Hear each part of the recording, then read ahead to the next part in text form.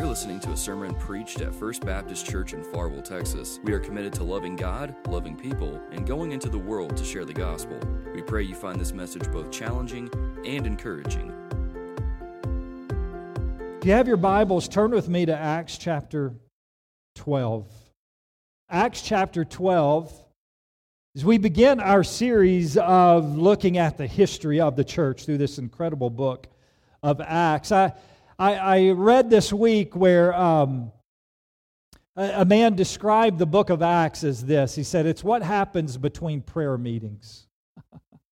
The book of Acts is what happens. I mean, you just see the people of God praying, and then something happens, and the people of God continue to pray, and then something happens. People of God continue to pray.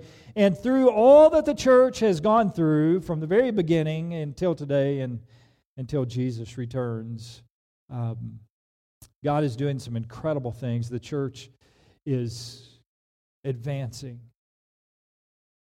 Even in the days that we find ourselves in, the church is advancing. In the culture, in the caustic nature of the culture, the church is advancing. The gospel is being heard, and the gospel is being made known to people who have never heard it before. People are coming to faith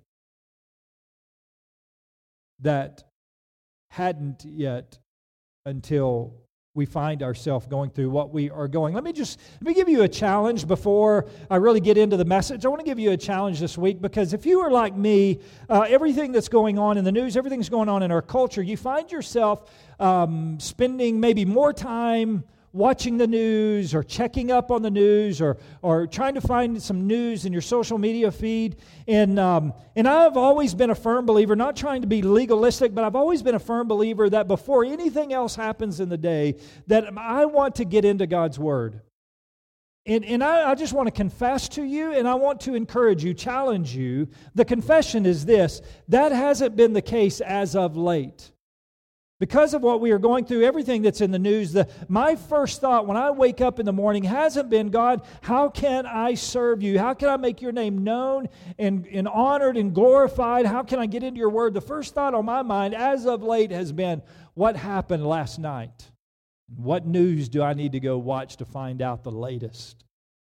My challenge to you is this: find yourself in God's word before you find yourself in the news of the day. And here's what will happen. Here's what I've experienced as I've gotten back into that habit of doing that, is finding yourself in God's Word before you find yourself in the news of the day makes the news of the day not feel so fearful. Makes the news of the day not feel so caustic and not feel so worthless. Gives you a whole new vision. And so I want to encourage you with that. That has nothing to do with the message. I just felt led to tell you that. And maybe if you don't take anything else away from the message this morning, you will take that away. And you will be better for it. Acts chapter 11, in this historical account of the church, we find ourselves in a very interesting place. This is what I love about the sovereignty of God. We can't understand the sovereignty of God, God's timing, how He works everything out. But here's what I've titled the message: the Christian's response to persecution.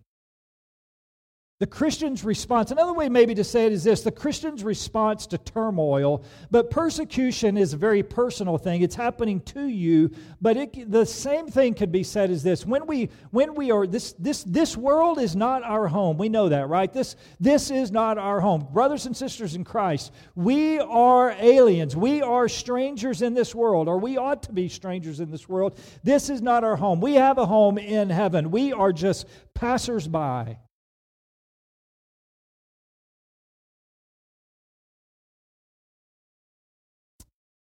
So how do we navigate? What is our response? How do we respond? That's what I want to talk to you about this morning. We find how Christians responded to persecution in this first century church in Acts chapter 11. Let me first, because sometimes persecution can be this thing we just assume everybody understands the word. Let me define persecution by using Scripture. Persecution, we can see it in Matthew chapter 10, verse 22. Jesus promises us in Matthew chapter 10, verse 22, it says this, "You will be hated by everyone because of my name." This is what Jesus is telling the apostles. Ultimately, He's telling us through His Word. You will be hated by everyone being those who aren't believers in me. You'll be hated by everyone because of me. Because of being a Christian, because of His name, you will be hated. John chapter 15, verse 18 says this, "If the world hates you, understand that it hated me before it hated you." Here's Jesus again just saying to us, listen, you need to get this in the right perspective. Don't let the hatred of unbelievers, don't let the hatred of a lost culture set you back on your heels. Don't be troubled when trouble happens. Because listen, you will be, as a Christian, you will be hated because of me. Jesus says, you will be hated, and don't fret. Listen, it hated me but way before it ever hated you. So the definition, just really simple, is this. Christian persecution is being hated in one form or another because of your faith in Jesus Christ. And listen, that can find itself working its way out in family, in close immediate family situations because of your faith in Christ. It can work its way out in your financial dealings with customers, your financial dealings with neighbors or whoever you are having financial situations or having transactions with. It can work its way out through that. It can work its way out through just relationships. It can work its way out through friendships. Because of our faith in Christ, we can be hated. Listen, it can happen within the church. We know that not everybody that claims to be a Christian, Matthew chapter 7, verse 22 tells us this, not everybody who claims to know the Lord knows the Lord. And so persecution can come in all different forms from all different places. And what is our response? How do we respond to persecution? How do we respond to turmoil? Listen, persecution hasn't been unusual in the history of the church, and persecution will not be unusual in the future of the church. John Stott, a highly respected theologian, makes this statement in regards to persecution. And I believe this statement gives believers great hope in the midst of persecution. Listen to what he says. Indeed, throughout church history, the pendulum has swung between expansion and opposition, growth and shrinkage, advance and retreat. Although the assurance that even the powers of death and hell will never prevail against Christ's church, since it's built securely on the rock. So we see this pendulum going back and forth of seasons of great things, seasons of tons of persecution, seasons of when we are accepted in the culture, and seasons where we are hated in the culture. And I believe that we are entering into a time where we are hated and will be more and more and more. And it will only be by God's grace if, by lack of revival, or if by a revival, that we will ever find joy in the culture around us, even though that should never be our aim. Listen, we can relate to the story in Acts chapter 12. We're just going to get through the first 5 verses this morning, but the entire story goes through the rest of the chapter, and we're going to pick it back up next week. But I want to just start in the first 5 verses this morning. Listen, kingdom advancement. This is what we're talking about. The expansion of the church, the advancement of the gospel. It comes with a great cost. And I believe this is why this story is here. I mean, we've seen the birth of the church. We've seen the church being sent out after the stoning of Stephen, and we see this incredible growth through the Gentiles and the Samaritans. And now we find ourselves back in Jerusalem with the original church. Why would God bring us back to this? Well, I believe it's to help us with this response to persecution, to see that advancement of the gospel. And this is what we are called to do as Christians, to advance the gospel through our lives, through our words, through our actions, to advance the gospel. So let's look at it. Acts chapter 12, starting in verse 1. About that time, King Herod violently attacked some who belonged to the church. Now let me explain just for a moment who this King Herod is. He comes from a long line of evil King Herods. His family is just an evil family, has been from, I suppose, from the very beginning. Evil people. The first King Herod the Great. Herod the Great was the one who tried to have Jesus, little baby Jesus, killed when he heard about the king of the Jews being born. The Herod in our text is the nephew of the King Herod who had John the Baptist beheaded. He's an evil dude who wants to wipe out anyone who might be trying to win over favor of the masses. This is what we have. At that time, King Herod violently attacked some who belonged to the church. This is right after. If you remember last week, they're taking up the offering because of this prophesied famine that's going to happen. And as they are taking up this offering, this persecution, this extreme persecution, wells back up in this original, the mother church, if you will. Verse 2 says this, and he executed James, John's brother, with a sword.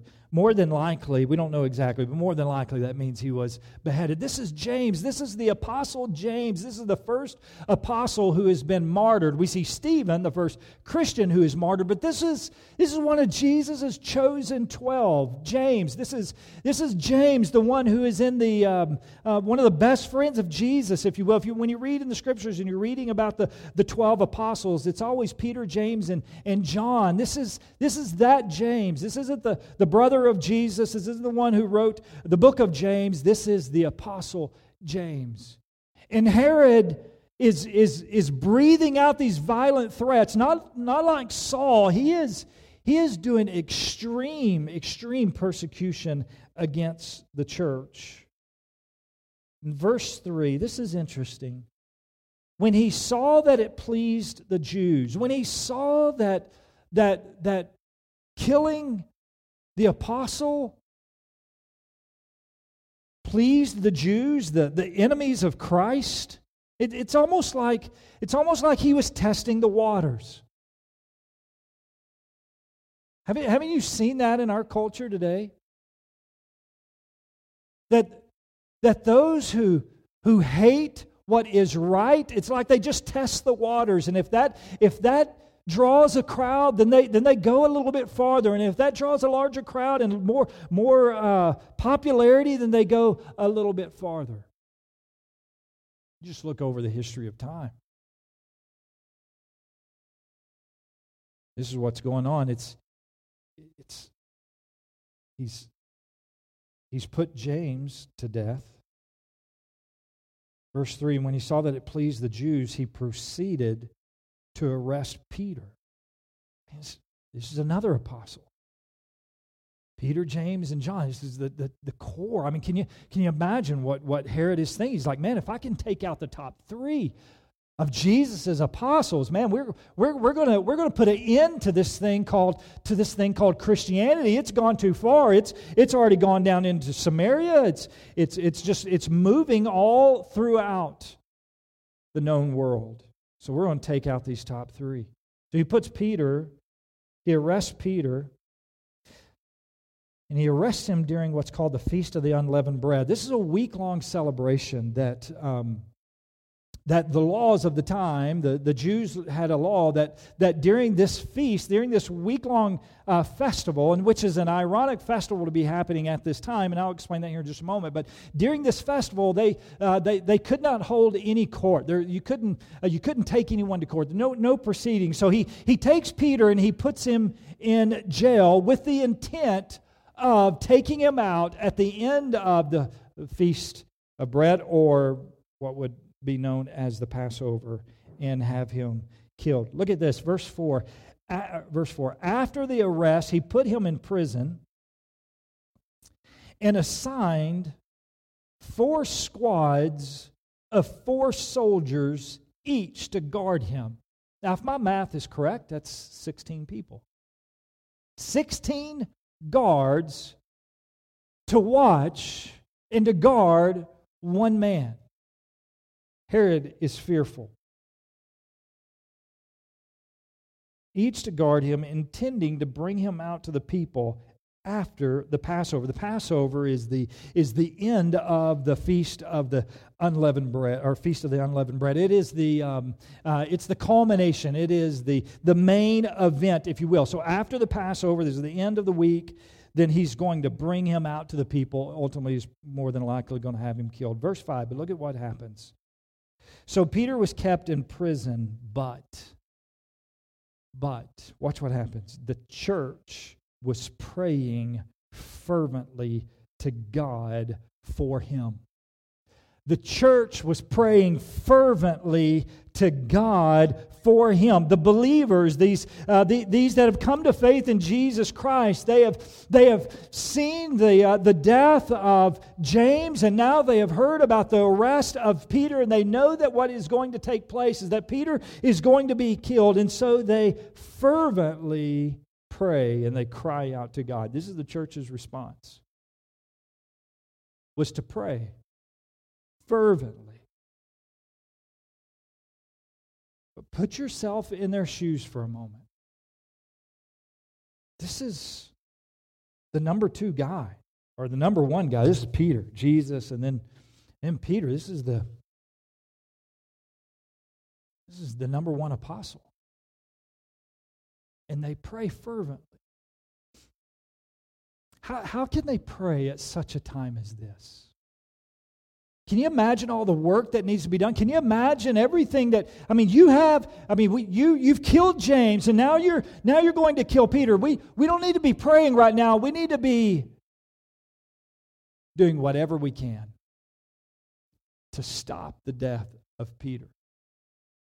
That would be our pragmatic side, right? We don't have time to pray at such a time as this. We need to be stopping this. The church's response is the right response. It should be our response. And that is to pray fervently. But oftentimes we don't. Oftentimes that isn't our first response. Oftentimes that isn't our response. It's the more pragmatic side. Man, I need to do something. I can't just pause and retreat and pray. But the church here does the right thing. Here's what we have to, I believe what we have to do. The paradigm shift has to be, we have to get our mind wrapped around the idea. This is point number 1 of the message. That opposition is inevitable. How do we respond to persecution? Well, opposition is inevitable. And in other words, I want you to see this. It's not that trouble happens. We know that trouble is going to happen. Jesus says we will be hated. He tells us twice that. We know that persecution is going to happen. The trouble is when we're troubled by that.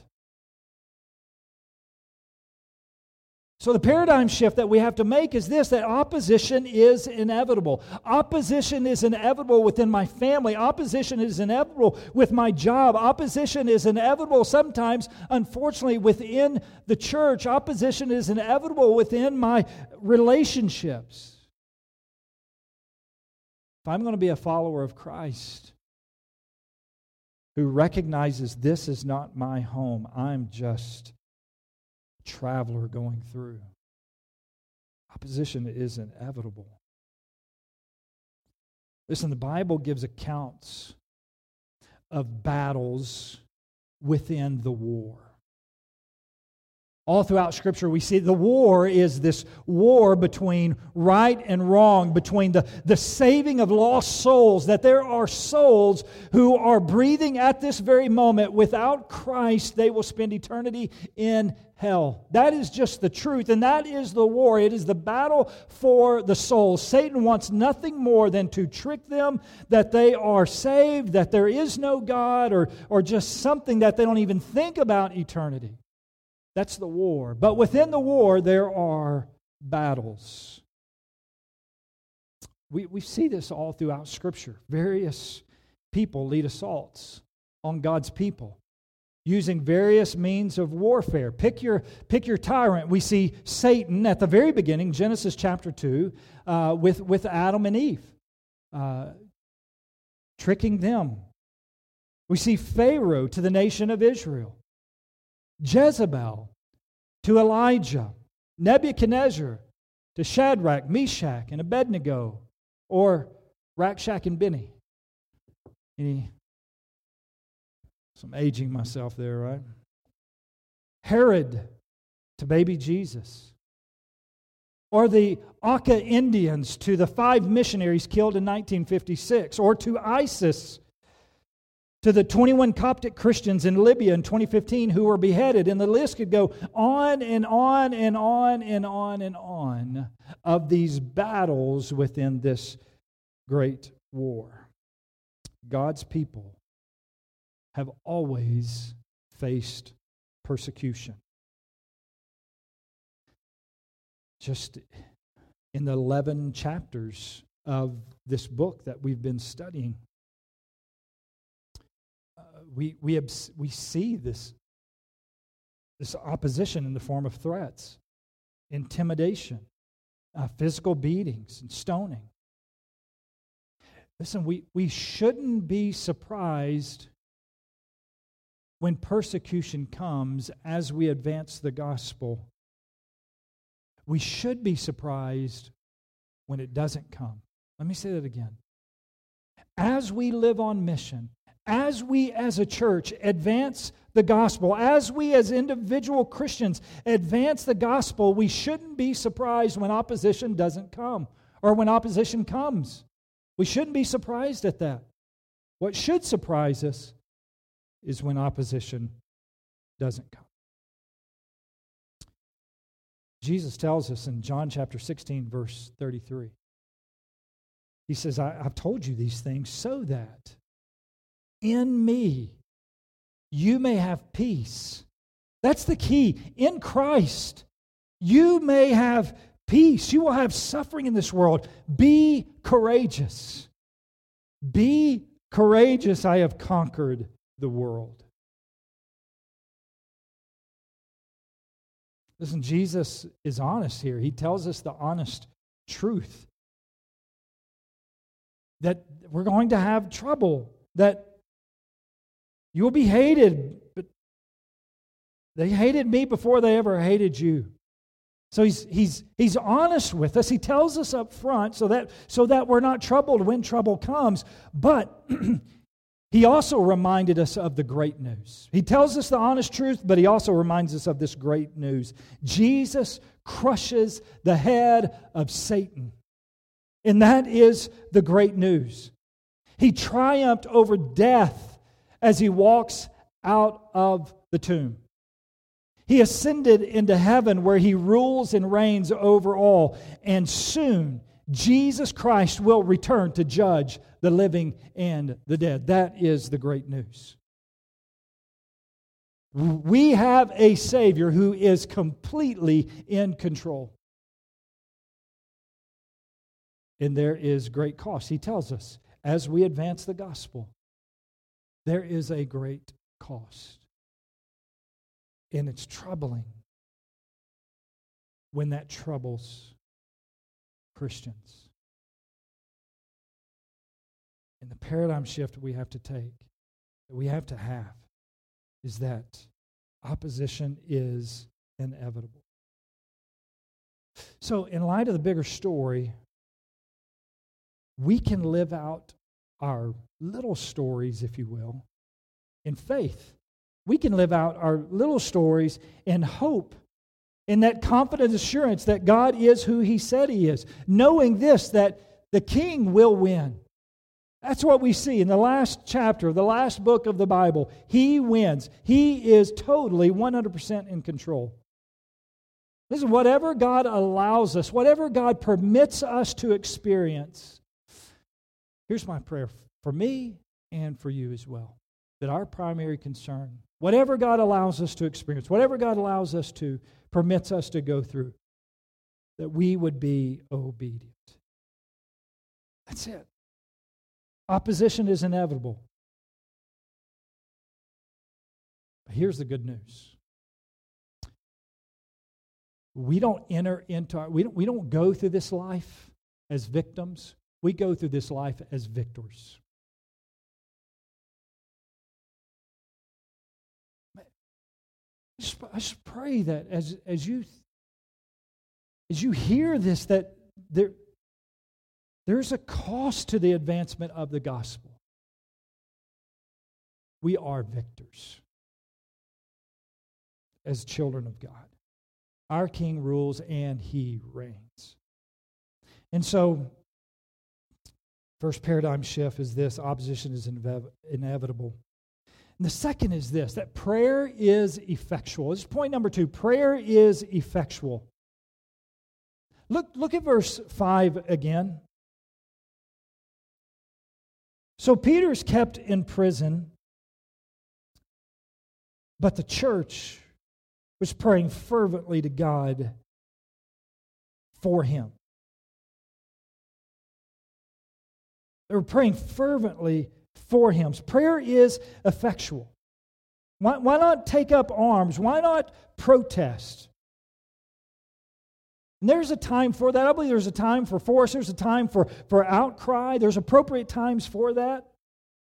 But listen, prayer is always the best first response. Always the best first response. And here's the problem with that.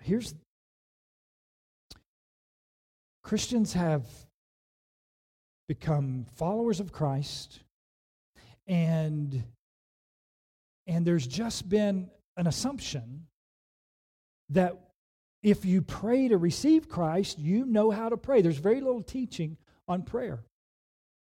I'd be interested to know from you. Maybe you can email me or text me this week. Have you ever been through a study on prayer, how to pray? Have you ever read a book on prayer? Most Christians have not. Most Christians, we've just assumed people know how to pray. Here's a real quick, let me just give you this. If you've never been taught this, I'm just going to run through it really quick. Maybe we can come back and visit it at another time. But here's a really good way. It's using the acronym ACTS. We're in the book of Acts. Will be easy for you to remember. ACTS, acknowledge. The first part of your prayer, acknowledge God for who He is. Give Him praise. Think as you're reading through Scriptures, this is what I do. As I'm reading through Scripture, I have a highlighter. It's a blue pencil, map pencil. I use it for the character of God. Because if I'm not careful, I can go, oh, God, you're loving, you're good, you're graceful, you're merciful, and I can't think of anything else. So I go through Scripture, and I'm just reading through Scripture really quickly. I'm just thumbing through it. Oh, God, you are my refuge. You are my hiding place. I can go through, and you can acknowledge God for who He is. Second is confess. Confess your sins. The first part of your prayer is acknowledging Him for who He is. Second part is confessing your sins, confessing those that you know that you have done, and confessing those that you're not sure. Maybe you just unintentionally sinned. Thanksgiving. Give Him thanks. Give Him thanks for this is what Chelsea was leading us in earlier. Where'd you go? There you go. This is what Chelsea was leading us in, just to praise God, to cry out in moments of praise what God has done for us this week.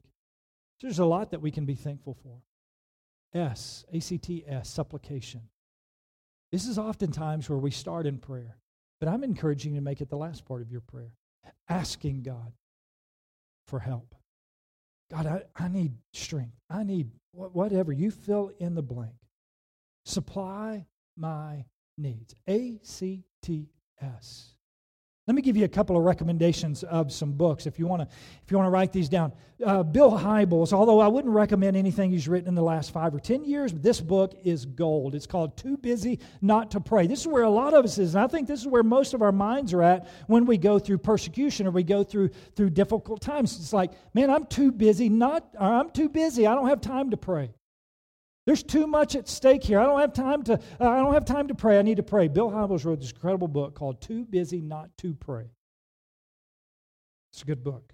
Steve Gaines wrote a book called Pray Like It Matters. Ronnie Floyd wrote a book which I'm going back through. I believe I've read it a few times. I'm just going back through it. It's called The Power of Prayer and Fasting. It's a great book. The Power of Prayer and Fasting. But let me tell you what the best book on prayer is. It's right here. It's the book of Psalms. The book of Psalms is the greatest book I believe that you can read on prayer. It has every emotion that you can imagine, and it prays through it. Scripture prays through it. Prayer is always the first and best response. Listen, prayer is a Christian's powerful weapon. And sometimes I think we believe it's passive. Well, I need to do something. Especially us men. Men, we think we got to do something. We got to fix it. And so prayer, we sometimes just say that it's passive, or we think that it's just retreating because of, I need to fix this. I need to get this done. Prayer isn't retreating. And listen, prayer isn't our last option.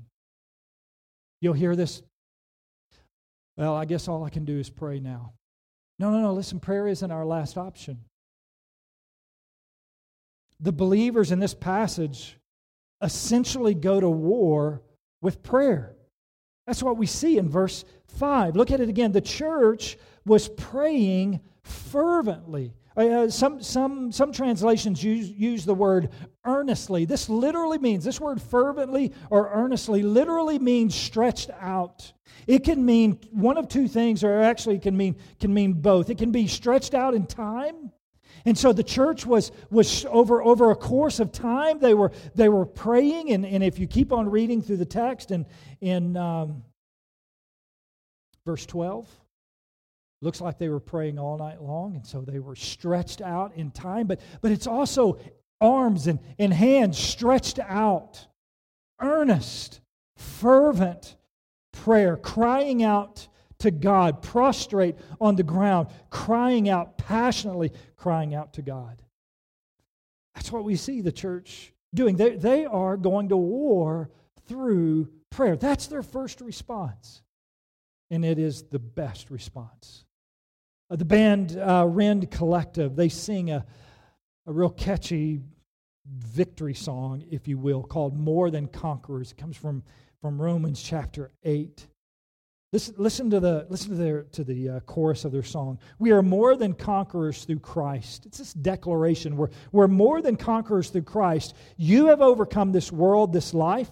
We will not bow to sin or to shame. We are defiant in your name. We are defiant in your name. We're not going to bow down to sin or shame. We are defiant in your name. I believe it's in that hope,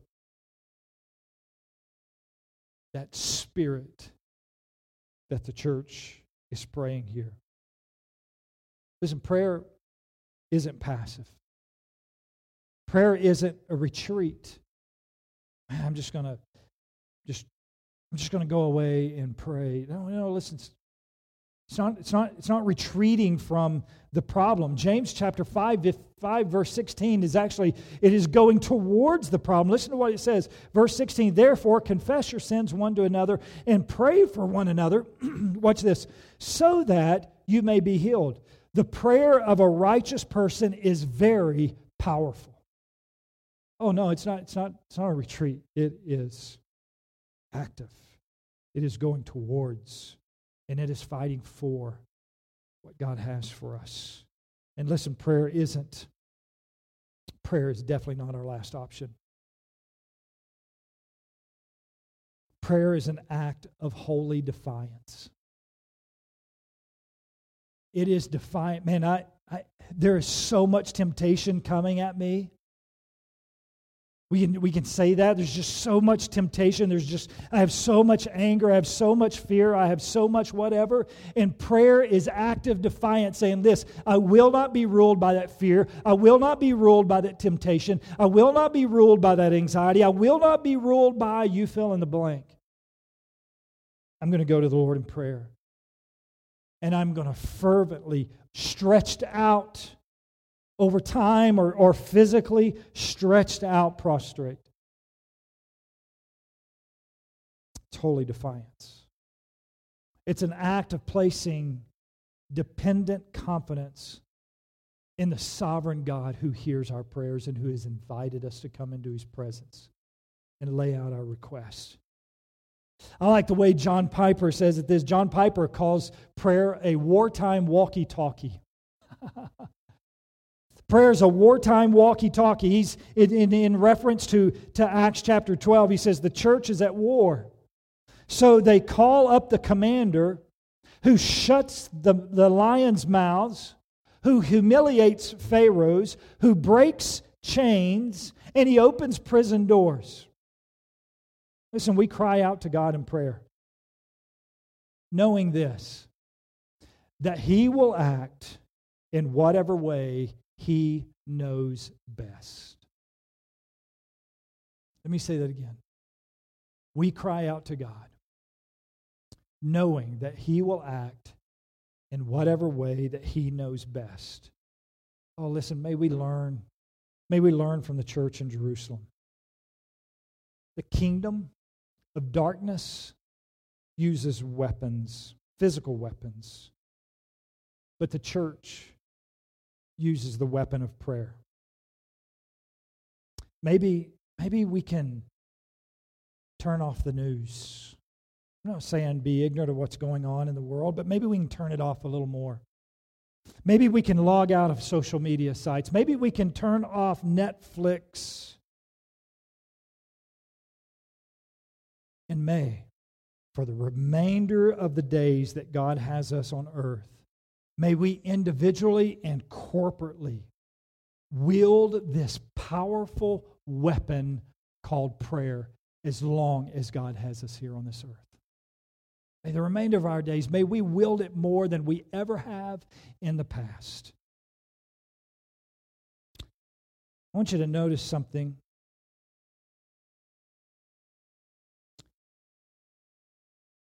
Because this, I believe, is a place where we struggle in prayer. James is killed, and there's no doubt the church is praying for him as well. And Peter lives. James' brother John lives to a ripe old age. James is killed, and Peter lives. And here's what I want you to hear. God uses them both for the advancement of the gospel. Scripture tells us that. Acts chapter 12, verse 24. It's not going to be on the screen, so if you brought your Bible, you get to read it out of your own Bible. Acts chapter 12, verse 24, look at what it says. But the word of God flourished and multiplied. Wait a minute, James died, the loved apostle of Jesus. He died, and Peter lived. And you know that they were praying for both. Here's the deal. God uses both.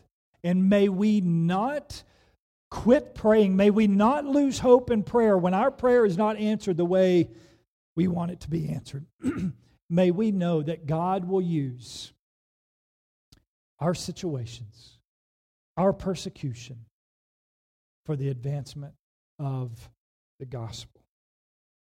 Persecution is a reality for those who live on mission, but it will not stop the advancement of the gospel. Thank you for listening to this sermon.